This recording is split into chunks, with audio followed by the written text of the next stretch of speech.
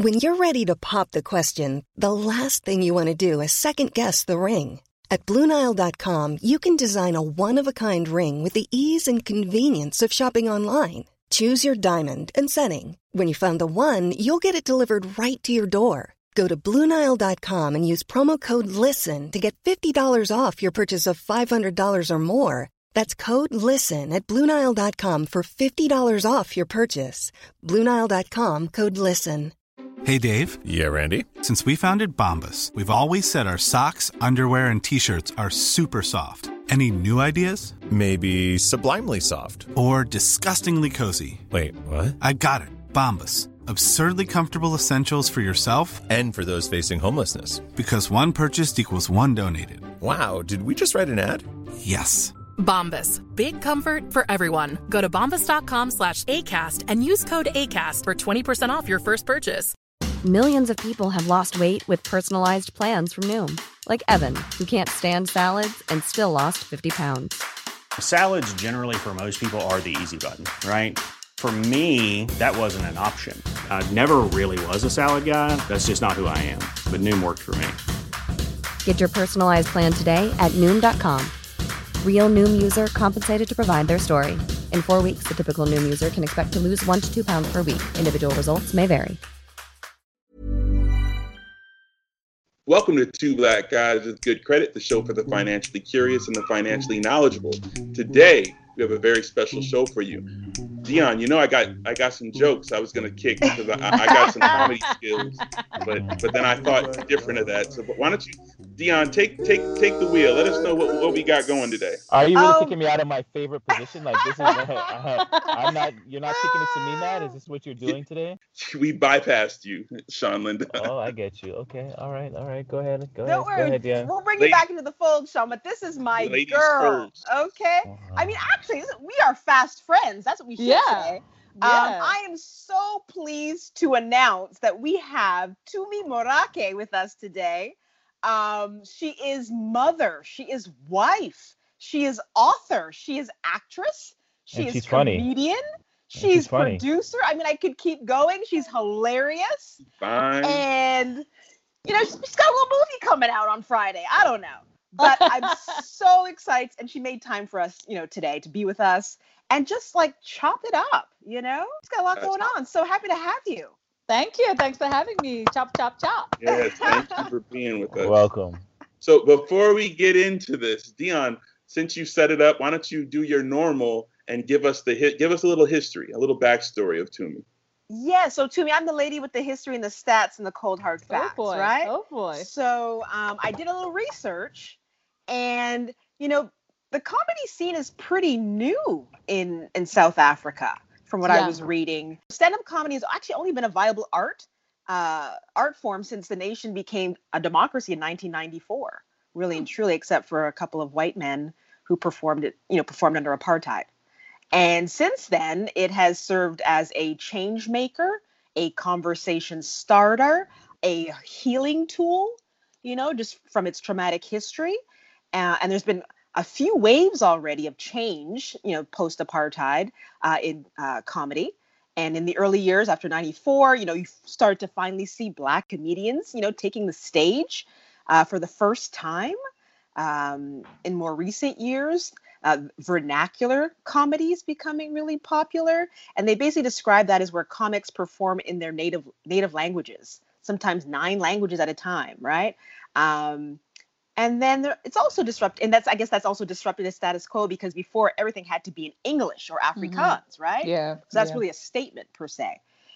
And you're seeing a surge of female comedians. And we have one with us right now, front and center. Tumi, tell us about it. Who inspired you? Give us the breakdown. It's so bizarre, but my inspiration was Richard Pryor. Like that was my introduction. And I happened upon him I think it was in high school that I first saw this guy, and I was like, wow, man. Like I was like, this guy is saying some painful stuff, but it is hilarious. And my mom and my dad had Richard Pryor albums. I can still see them now, man. We listened to that album over and over again. Yeah. And for some reason, when I saw Richard Pryor, I thought of my dad. And this was So before I saw him do stand-up, I saw him as an actor. And this is back when my dad was still in jail for treason. And for some reason, every time I saw Richard Pryor, I'd be so sad because he reminded me of my dad. Like, he looked like my dad. I got to college. I got accepted to Wits University. And that was the first time now I experienced live comedy. So the first time I saw stand-up comedy was 2000 when I got to Johannesburg and I saw comedy and I said, I want to do that. I want to do that thing. And I was that girl with a diary. So I have these diary entries because I keep my diaries, and I've got this diary entry where I'm like, I see a gap and I'm going to occupy that gap and I'm going to kill it. Wow. So that you had that foresight back then. You had your That's business great. hat on. You saw a niche market, you see an opportunity, and you're trying to exploit it like in any other business opportunity, any other smart business person, savvy person. So that was like business 101 that you did, that you performed. Yeah. And you had your notes. Yeah, because I've been traveling. I've been studying drama. I've been studying drama at the university, and I was like, I think I'm an okay actress. But when we get to auditions, I'm like 5 times the size of the average actress, and I'm like, this is not gonna work out. I need to get a gig that doesn't care how I look, where my talent is going to be foregrounded, you know? And so stand-up comedy was that for me. So I started out with some scripted stuff because, you know, actors, we're preparers. You want to learn your monologue, get on the stage and do your monologue. Right. And so I started out like that with like a proper script, and I get on stage, punch every beat, and then I start veering off, and I realized, oh, this thing is about playing. You got to play. And yeah, it stuck. And it's the energy, right? Like you're feeding off the energy too, and then you just start flowing. It was such a rush. Is it true that you and your husband are like the Jay-Z and Beyonce of comedy in South Africa? We wish. She's but like, tilt that crown. Girl, but he made me get into comedy. It's, you know what? I always say, when I speak to young ladies, I always say, listen, our parents will tell us, ignore the men, don't worry about the boys. You focus on your schoolwork. You worry about men after. And I'm like, that's not realistic. You have a life. You want the little boo thing. But pick carefully. I was like, you better pick the right guy, man. You need a guy who's as excited about your future as you are about your own future. And that was my husband. He was like, you are funny. Well, to me, I'm a man that do your comedy. To me, I'm a man that gets excited very quickly. Okay, so I'm like, let me ask you a question. What's happening? Tell me about the moment then you realize, like, I'm always trying to keep my business hat on, and it's really exciting even understanding like how your mind was thinking throughout this and how you were seeing these opportunities. When did you realize, like, I can actually monetize this? I can be the girl on the mic and make money by making people laugh. I think it was after I got my first corporate gig, and I got paid like 1,500 Rand, which in dollars is nothing. But just like the point of making money is an incredible feeling. Yeah. So back then it was like 100. That would be like $15. 1,500. Yes. So I made my $150. Sorry, $150. So I made that, and I just did 10 minutes of comedy. I was like, hold on. If I can make 10 minutes, that's how much I make. If I do a few more gigs a week, or if I just get a gig like this a week, I'm gonna be all right. Yeah. So I started working on it. I was like, okay, so I had a solid 5 minutes that I trust. And when they said corporates have to be clean, I was able to stretch that 5 minutes, because once you start cleaning the thing up, break it down, you play with other nonsense. And I was like, okay.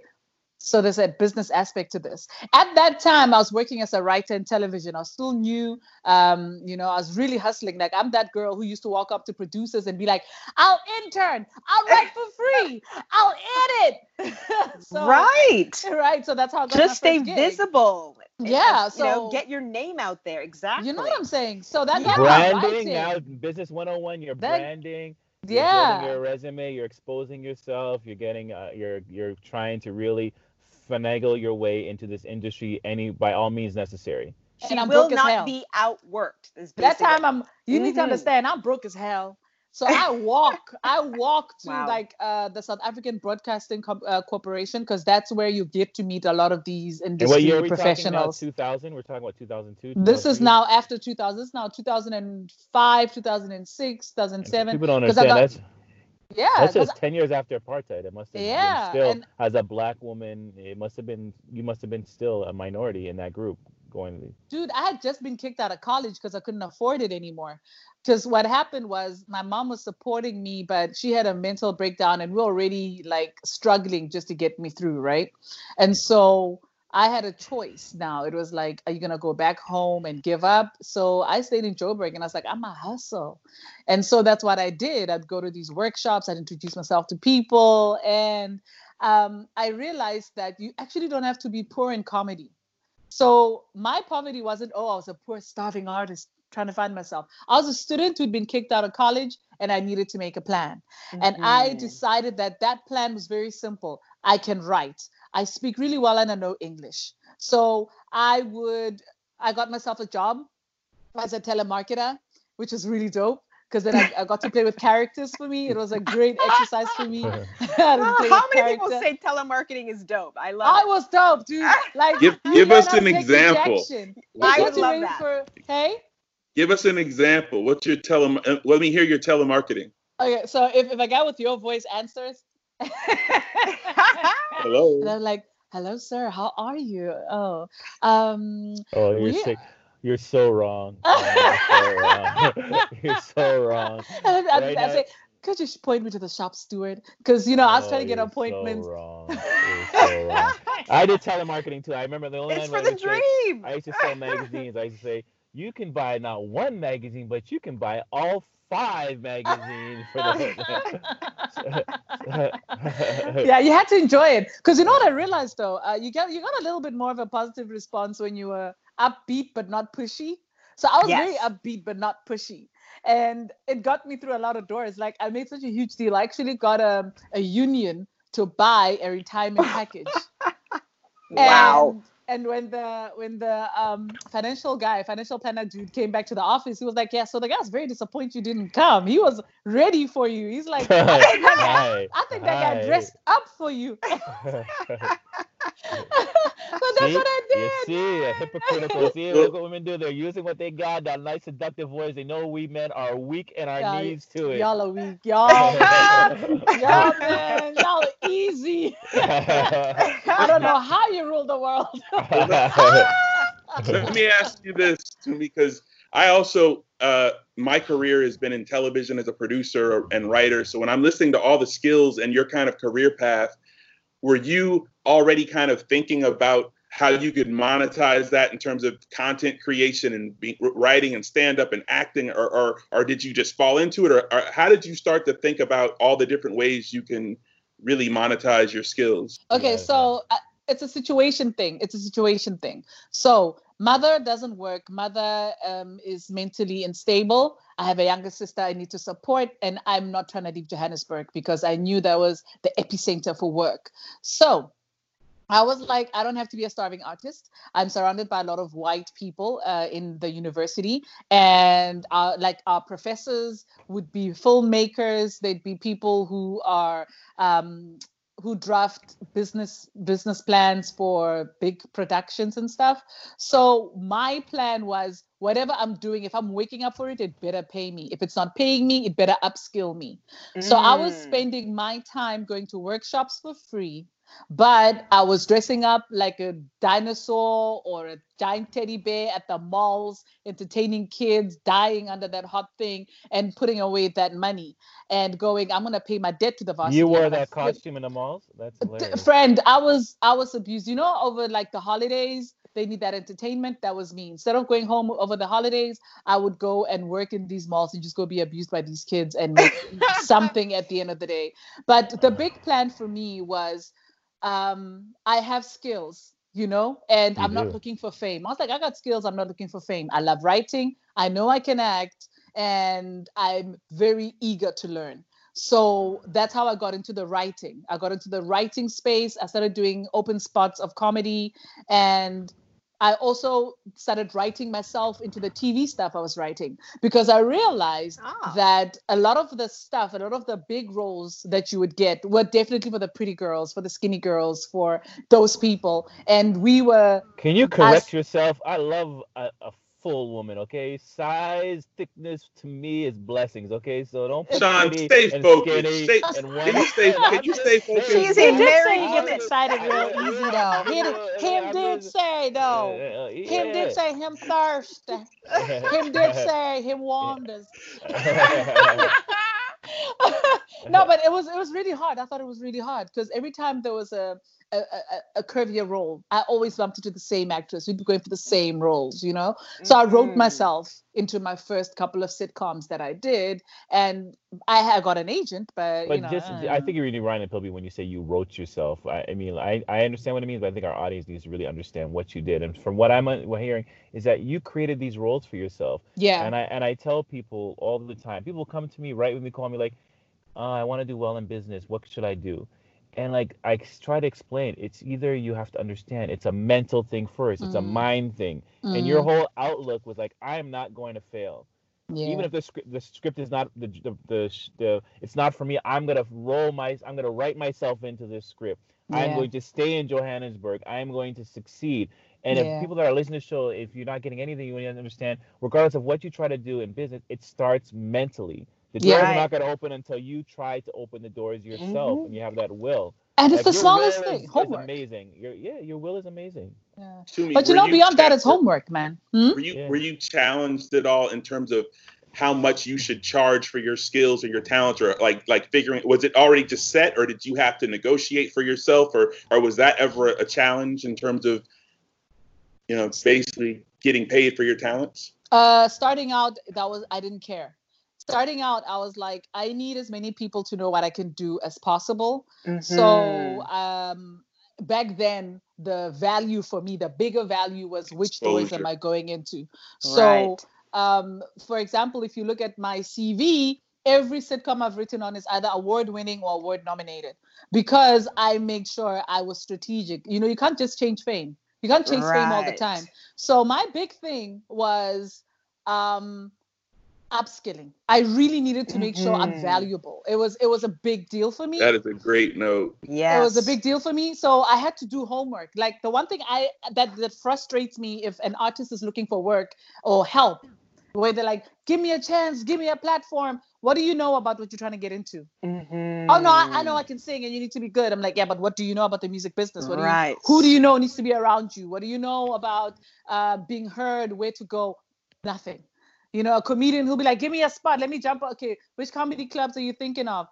I don't know. I was hoping you could tell me where the comedy clubs are. Do your homework. And that was my big thing. I did a lot of homework. And when did you think when were you able to think in your mind that now you can charge? When do you think, okay, I can charge for this service and here's my baseline first award nomination. I was like, oh snap, yeah. How many nominated for writing? Oh snap, is my name on those things? Okay, let's start this one up. So great note. You focused on the business as much as you focused on the show business, but you got to focus on both sides of that. Yeah, before you shine, man, you got to make sure you're reputable, you're bankable. It's the same thing with my comedy. Like I used to have comedians who chide me when I'd refuse to headline, right? Because they'd be like, you're headlining. I'm like, nah, I'm not headlining. You're good, you're ready. Nah, why are you so damn insecure? I was not insecure. I was not ready. I felt like when it's time for me to step in, I must step in and be able to stay in there. I don't want a headline and then people will be like, yeah, don't let a headline at the end of the show. Put her before let a headline the first half of the show. So I wanted to make sure that I'm bankable, you know, I don't run out of steam too quickly, and it's okay. I'm going to do this thing at my own pace.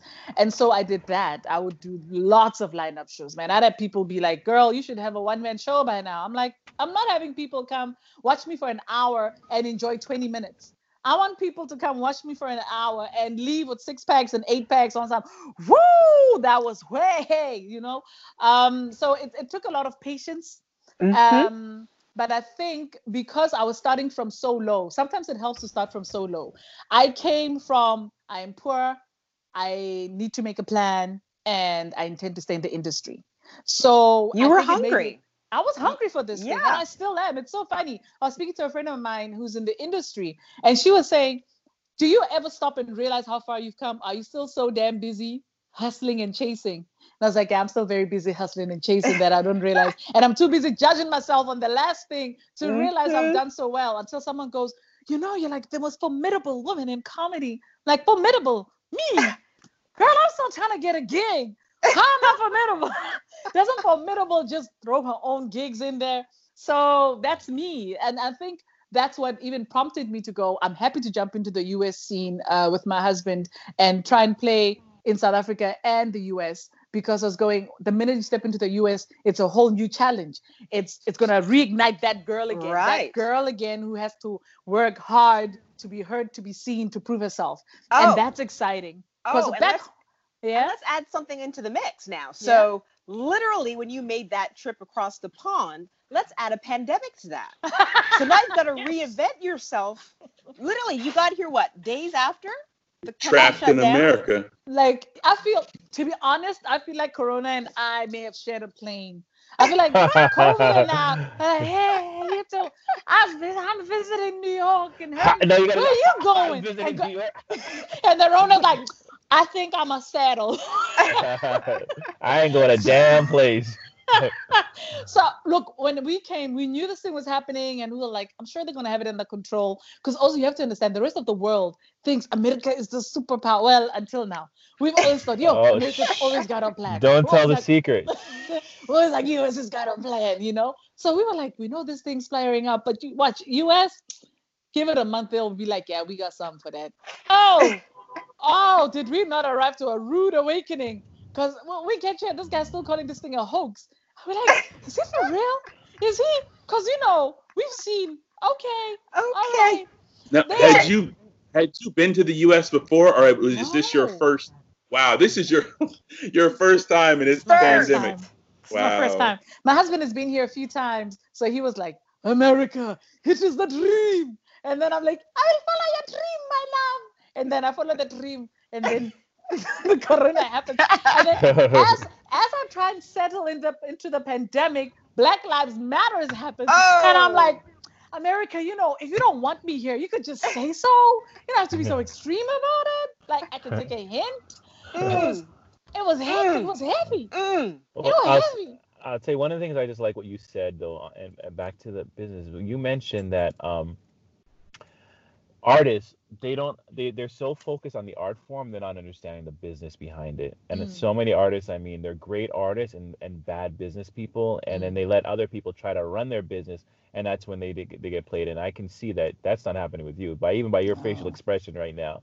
So once again, it's just important to really, there's a business behind everything. That's why I say I don't care what you're doing, there's a business behind everything you're gonna do, and you have to understand what drives that business forward. Like, you're figuring out like the variables that drive this business comedy forward. What makes it move? What are people looking for? What do I need to get? That's what I'm going to practice. I'm going to figure out what's going to work. So one thing that drives our business is commercials. And we're at a point in our show where we need to take a commercial break. But before we take a break, I heard that you said that at one point during this quarantine and this COVID that you wanted hot wings to be an essential service. Is that true?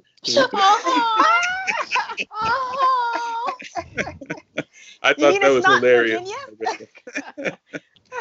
All right. Well, we're going to take a quick break. And when we come back, we're going to discuss your Netflix special and a lot more that you got going on. So everybody stay tuned for more Two Black Guys with Good Credit with our girl Toomey. We'll be right back.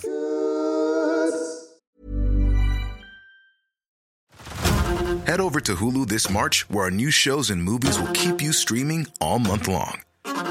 Catch the acclaimed movie All of Us Strangers, starring Paul Mescal and Andrew Scott. Stream the new Hulu original limited series We Were the Lucky Ones with Joey King and Logan Lerman. And don't forget about Grey's Anatomy. Every Grey's episode ever is now streaming on Hulu. So, what are you waiting for? Go stream something new on Hulu. Hey everyone, I've been on the go recently. Phoenix, Kansas City, Chicago. If you're like me and have a home but aren't always at home, you have an Airbnb. Hosting your home or a spare room is a very practical side hustle. If you live in a big game town, you can Airbnb your place for fans to stay in. Your home might be worth more than you think. Find out how much at airbnb.com/host. Introducing Wondersuite from Bluehost.com. Website creation is hard, but now with Bluehost, you can answer a few simple questions about your business and get a unique WordPress website or store right away. From there, you can customize your design, colors, and content. And Bluehost automatically helps you get found in search engines like Google and Bing. From step-by-step guidance to suggested plugins, Bluehost makes WordPress wonderful for everyone. Go to bluehost.com/wondersuite. Black guy with good credit. Welcome back to Two Black Guys with Good Credit, the show for the financially curious and the financially knowledgeable. Today we are joined by a very special guest. She is the Beyonce of comedy. I'm up to that. Her name is Tumi, and she is awesome. But I have a question for you, Tumi. Doing my research about your career and all that you got going on, and just knowing that comedy right now in the world we live in, how the cancel culture, we've just seen Nick Cannon dealing with things and all the politically correctness. Like back in Richard Pryor's day, it seemed like there was no holds barred on what he could say. And I read that there was a quote unquote Tumi gate where people tried to come for you. How hard is it in this day and age to write comedy, and how mindful do you have to be about political correctness, or maybe should I say this or say that? Like, how much does the world play into comedy in this generation? I feel like we need to be more conscious of what we're saying, but I need to remind people that comedy is not a TED Talk.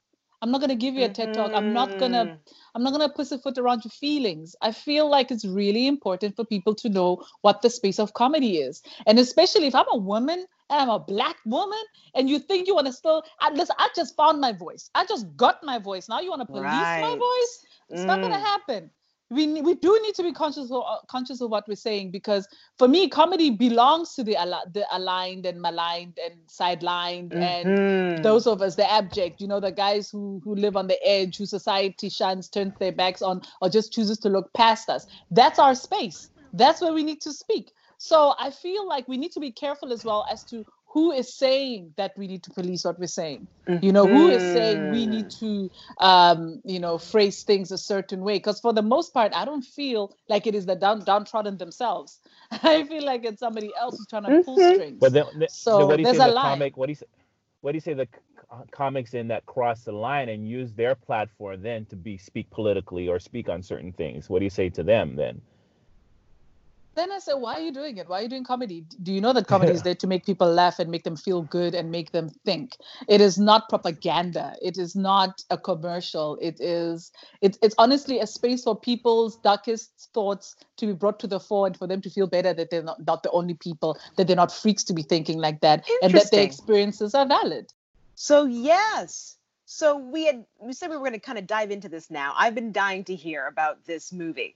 Seriously Single. It looks like you had so much fun with this character. Friend, I was put in clothes I would never wear. Even after the movie, they were like, you wore this for a month. Aren't you used to it? No, thank you. No? I was wearing the tightest, most revealing things. I was like, thick girls ride. Yeah, you gonna let Sean. We will have you a good time. Have ice when you're watching. I'm gonna watch you on the big screen, girl. The big screen. And it's such a cool film because, Johannesburg has this reputation of this dangerous, fast part of South Africa. And it's so nice to see it as the site of love and relationships and friendships for life. Like, that's where I feel like it's a film that celebrates your ride or dies. And it's also, I think a lot of us girls are going to be like, I have that friend. Oh my gosh. A lot of us are going to go, I know that girl. I know that girl. And I feel like even a lot of guys are going to be like, oh, brother, we see what you're playing. Oh, we see where this is going. And probably side-eyeing other guys, Yeah, it's a fun film. Yeah. Like who gave out the black book? But anyways, yeah, I can't wait. So what time is it airing? I know we're going to get to that later on, but what time does it actually air on Netflix? So I think as soon as it hits midnight on the 31st of July, the thing goes live. So yeah, I'm hoping to host a watch party. 8 p.m. SA time, which would be 2 p.m. my time, So yeah, I want to enjoy it. Just so I'm clear, because I know you wear a lot of hats in your career. Are you strictly actor in this, or are you writer, producer? Like, what role are you in this movie? Is this strictly an acting? Yeah, this is strictly acting, and thank goodness, because this character was a lot. I needed to focus. And how do you, like, for somebody trying to get, I know you talked about, like, doing your homework and all that kind of stuff. Like, how do you now broker these deals, like, for yourself? For you as an actress, and then you as a business. What are the things that you would give us as tips as far as, breaking in and brokering these kind of deals? But also, to add to Sean's question, being that your husband, it's a couple, it's almost like a family business. Are there tips for with your husband, your mate, doing business together? Like, talk about how you guys navigate this entertainment business together. So it's 2 questions to me. Get them. Yeah. We need the answers for both. I got them. You got them? So the first thing is, I learned a long time ago that once you get paid for what you're doing, it's done. So you need to consider what's gonna be the offshoot. What are gonna be the benefits? So for me, I was like, well, I've done Comedians of the World, and Seriously Single becomes an opportunity for me to broker some kind of relationship with your Netflixes of the world, right? I love this woman. I really do. I just love the way you think, because we know your network is your net worth. So it's about building those relationships. Yeah, exactly. So I had a great relationship with the producers, and, the opportunity for growth was there. And, when a film like that ends, the first thing you go and say to the producer is, this deserves a round 2, man. We got to start talking about a sequel. But with this, what I did as well. The body's not even called yet. She's like, and right from the start as well, I was like, okay, I need to read the contract and understand it. I know my agent's going to do that, but I need to know it. And I need my manager and my agent to be on the same page. Because, there'll be artists who'll be like, but I saved myself 20%, man. You know how much 20% is that I'm saving myself? I'm like, yeah, but what you're losing. Right. I got that American accent down real quick, by the way. You're losing. Is that how we talk? And you lose peace of mind. So I can read a contract, but I can't read it like a lawyer would read a contract. And agents and managers have been in the business longer than you, and their job is just to scrutinize this thing. So I just go, does it look happy for me on the surface? You worry and fight about the rest. And so that's what I did. Okay. Yeah, so that was me with that. And then I will say, sorry, go ahead. Because I just tap into that real quick, because that was a question I did have. Like, who is part of your advisory team? Because I know, for example, Stevie Wonder, there was did you hear about his situation where literally his lawyer, who was his right hand for decades, had him sign a contract where he's still paying out to this dead lawyer's family. Yeah, I'm sure Stevie didn't see that coming. Wow. This guy. That's a bad joke. Really? You just had that low-hanging fruit. You just couldn't let it. I think you said comedy has no boundaries. Comedy has no boundaries, right? Did I push the envelope? I'm speaking freely. I had my comedic hat on. I had to go there.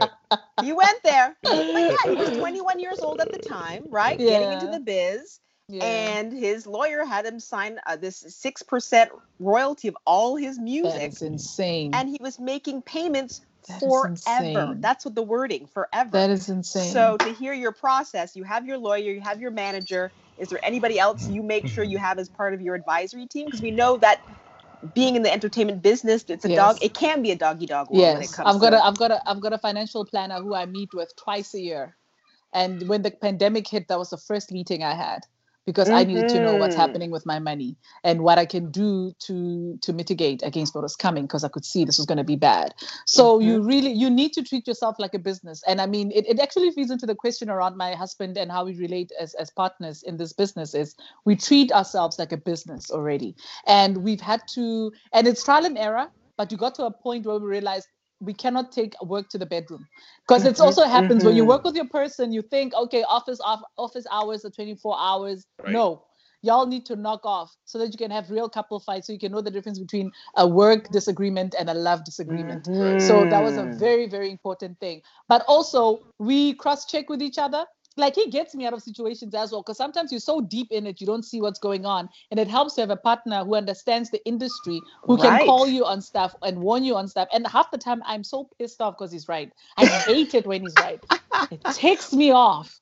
But you need that second pair of eyes. You need that second pair of eyes, man. You need someone who can support. Mm-hmm. So that's what we do, and we co-create. Like right now, we're writing a feature together, and there are times where he's wanted to kill me, times I've wanted to kill him. It's like planning a wedding all over again. So it's really, when you need that support, that's more than just emotional. You know, you need someone who understands that we're not here to play, we're here to work. So there's certain projects where, for example, they go, well, our budget is really tight, we can only pay you this much. And I go, cool, I'm happy for shares. I'm happy for a producer label so that I have a bit more say in what's happening. And that sort of thing has helped grow me and teach me the business, because I hate paperwork. I hate reading. Don't think I'm saying this because she's that girl who loves numbers. I hate them. But I need to know them, because if I don't know them, I'm going to get screwed. Right. So what I do is I make sure I know what's going on. Know your business. I tell my man, if he left me, I know I definitely have to pay him and forever and ever. Like, I got to pay him like half of everything I make, because he's really been that guy who reminds me that, hey, wonderful, we're not here to play. We're here to build an empire. We're building an empire. You know, the E word, people. You need to have a plan. I always say, if you don't know where you need to be 5 years, 10 years from now, you're in trouble. You need to have some kind of plan, because even if that's not your real end goal, but you can see yourself getting to that goal, it helps you know where you are when you need to check where you are. You know, well, this is a perfect segue, actually, because we really wanted to kind of get into your financial kind of philosophy or your relationship to money. So it seems like you have a very clear kind of, I guess philosophy towards money. Where did that come from? Like, who influenced you? Was it growing up, or was it your parents? Yeah, growing up with a mother who hid from people she owed money. That'll teach you something. I was like, that'll never be me. I'm not doing that. I'm not doing somebody's knocking at the door and you say that. They're knocking. They still hope they'll leave when there's nobody. Not to do. When people are calling and like, hey, can I speak to Jimmy? Not to me, not speak no English, no to me English, no, hang up. No. So I wanted to be, I had to decide, do I want to be wealthy? Do I want to be financially free? What do I want? Do I want to be rich? And I was like, I want to be financially free. I want to be that guy. And so again, when, you know, people were working in the industry, driving really fancy cars, I was driving like a fourth-hand, third-hand Toyota with like crazy mileage. But I was like, I'm getting from point A to point B. And then sometimes C. Sometimes C, baby. And then when it was time to look good, I was like, so who's an emerging designer that's going to let me wear their thing for free or for next to nothing? You know? You are that person that makes that call and not scared to make that call, right? Yeah. You're that guys, one. Oh my God, I can't believe she wants to wear my stuff for free, but she has a show. Okay, fine. You're that person, right? It's all about the win-win. You know, I'm all about barter.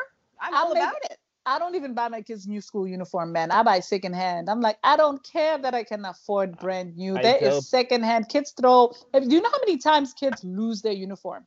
Kids lose. You buy a thing, it's gone today. You're like, but how, brother? We have not even left this freaking square meter. How has it disappeared?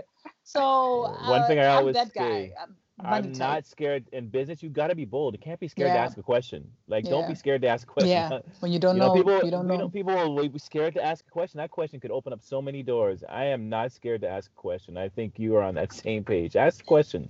In terms of your comedy and your career, are you and your husband looking to do a lot more in the States? Yes. And broaden? And what can you describe, like, what, for people who've never seen your work, like, is there a style? Is it like comedic acting? Is it stand-up? Is it all of the above? Is it like In Living Color, like those kind of skits, that kind of like Saturday Night Live? Like what is your wheelhouse? Yeah, it's stand-up. It's stand-up. It's straight stand-up. I call it rough though, because, you know, when I watch a lot of comedians, I go, oof, so polished. Look at them, the beginning, the middle, and the end. And I write my stuff, but I arrive and then the spirit takes me and it's over. So I think, stand-up comedy is my main thing. It's my main hustle, but I write a lot. I write a lot in the background. I dabble in producing, but writing and performance are my big thing. And even in coming here, I'm going, you know, there's such a huge immigrant community in the US. And I feel like I can find an offering that can position me nicely. I can find my little immigrant niche in America. Yeah, that's the plan for the growth, because I feel like living between both countries is very exciting. I feel like Trevor Noah trailblazed for us, and when the trail has been blazed, freaking jump on that thing. That trail is gonna stay there forever. Use it, Well, and Prince that's the Hakeem plan. Hakeem actually blazed the trail with coming to America. And How did you feel about that accent? Really? Were you cringing the whole time, or because it was Eddie Murphy, you gave him a pass? No disrespect, Trevor. But it's so funny. Was here for no disrespect, Trevor. It's funny because we watch Coming to America and we speak in their accents. We put them on. We put on Eddie Murphy's accent. So I'm like, which African is he speaking like? My we're mimicking him. Wow, that's amazing.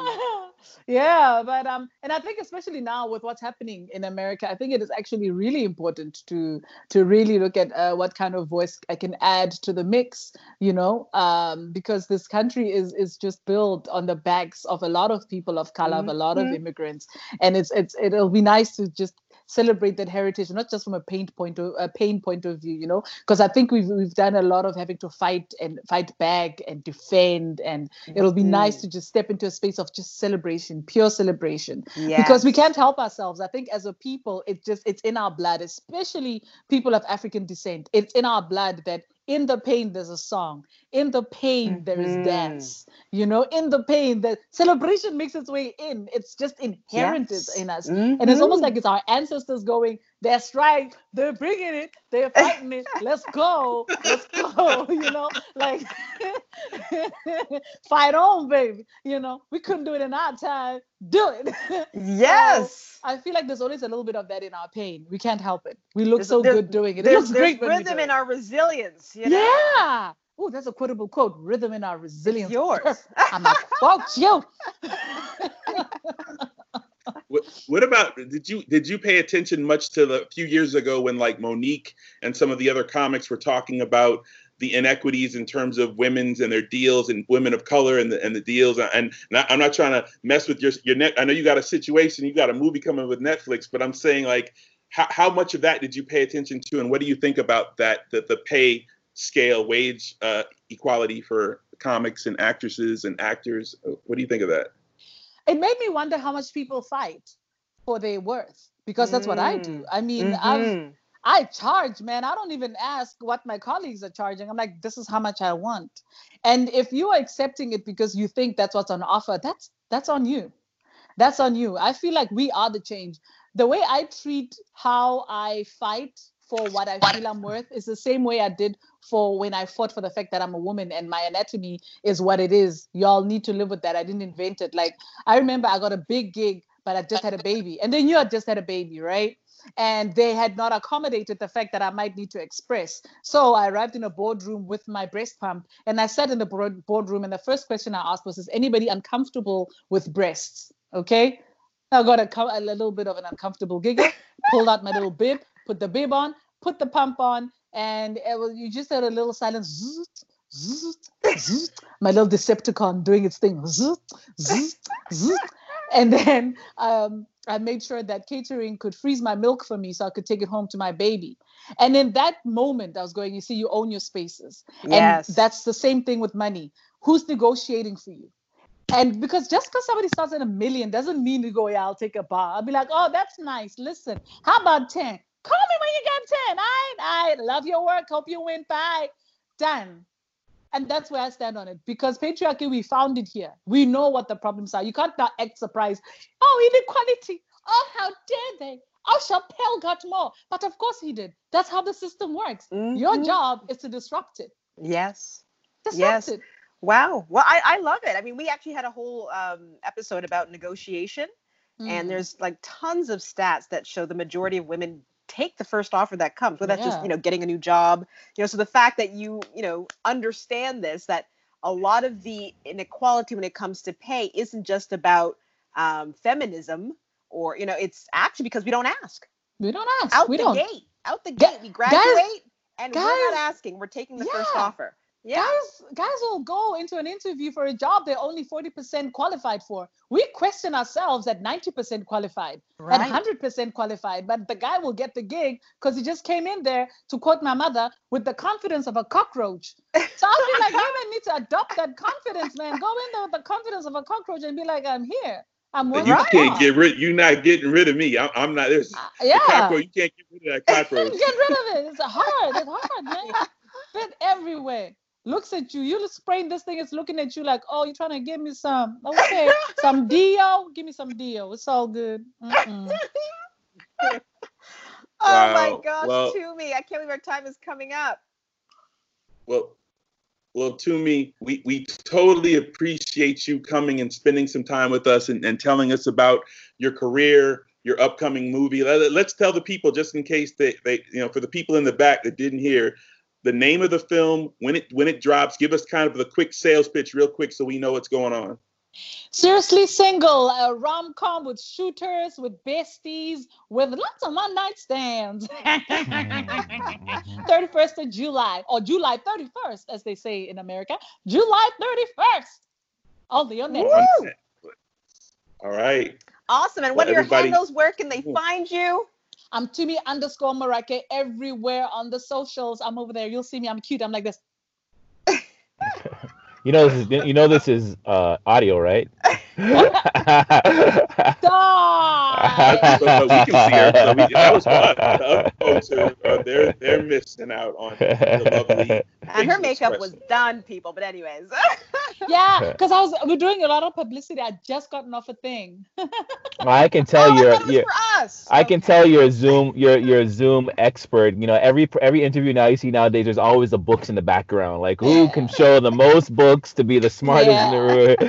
Wait a minute. Here are my library of books.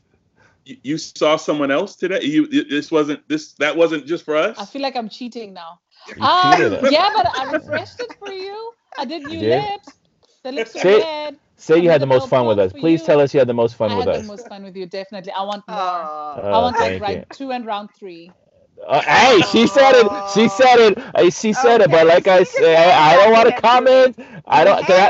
Because I haven't met your husband yet, but I like everything I heard about him. So I want to, when he meets me, I want to get that firm handshake. So I do not want to go there because I had a slapstick. I had a remark for that, a rebuttal, but I'm going to leave it alone because I haven't met the man, but I respect the man. Control, Sean. You sure? Okay, good. Hey, I can't knock a man. Behavior for you two, me. A man that stands by and supports his woman and plays that role is a man I commend and respect. There's not an ego in the room, so I have to give him his respect. Yeah, right, he's a feminist. Let's respect Toomey's time and our sponsors' time. We're going to have to call it a show. Dion, do you have any final words for us? Just to say thank you for all that you're doing in comedy, in entertainment, and even more specifically, just because of how I relate to you also as a woman and what you're doing for just women around the world as you use your voice and your talents and your gifts to trailblaze. Yeah. Thanks for the opportunity, guys. Thank you. All the best. Wow, that was so much fun. But now to get back down to business, I'm sure if you have questions for Toomey, there was so much good stuff in there from the business side of comedy or just in talent to be, a talent in general. Email us at tbgwgc@gmail.com. Definitely follow us on Instagram, Facebook, and Twitter at 2 Black Guys Good Credit. And don't forget to leave us a 5-star review to make it easier for others to find us. Like Monet, who said this show is dope. So fun and so informative. Well, let me tell you, we're all over the age of, and just the fact you called our show dope, we appreciate you, Monet. And we're informative and fun. So thank you, everybody, for tuning in. My name is Dion Nichols, the lady with the history, the stats, and the cold, hard facts. And I'm out. Thank you, Dee. And I'd like to encourage all of our listeners to support that seriously funny woman that just joined us, Toomey. Her film is called Seriously Single. It premieres on Netflix this week. So check your local listings and support that woman because she deserves it. And for all of you out there that are striving to reach your goals, remember, nothing changes if nothing changes. And I'm Matt Smith, one half of 2 Black Guys with Good Credit, and I'm out. I'm Sean, the better half of Two Black Guys with Good Credit, and I want to thank, first of all, Dion for bringing to me on the show. I thought it was just good to hear a powerful Black woman talk about her drive to succeed and how, you know, even though she's in the comic space, how everybody, regardless of what industry you are, you can relate to like what it takes to succeed and what you need and how well you need to know your business. So with that being said, Matt, you know what you need to do every week. Keep your money in your damn pocket. And I'm Sean Linda, and I'm out. With good credit.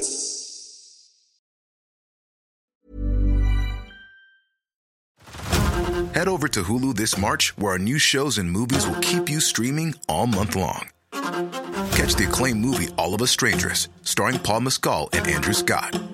Stream the new Hulu original limited series We Were the Lucky Ones with Joey King and Logan Lerman.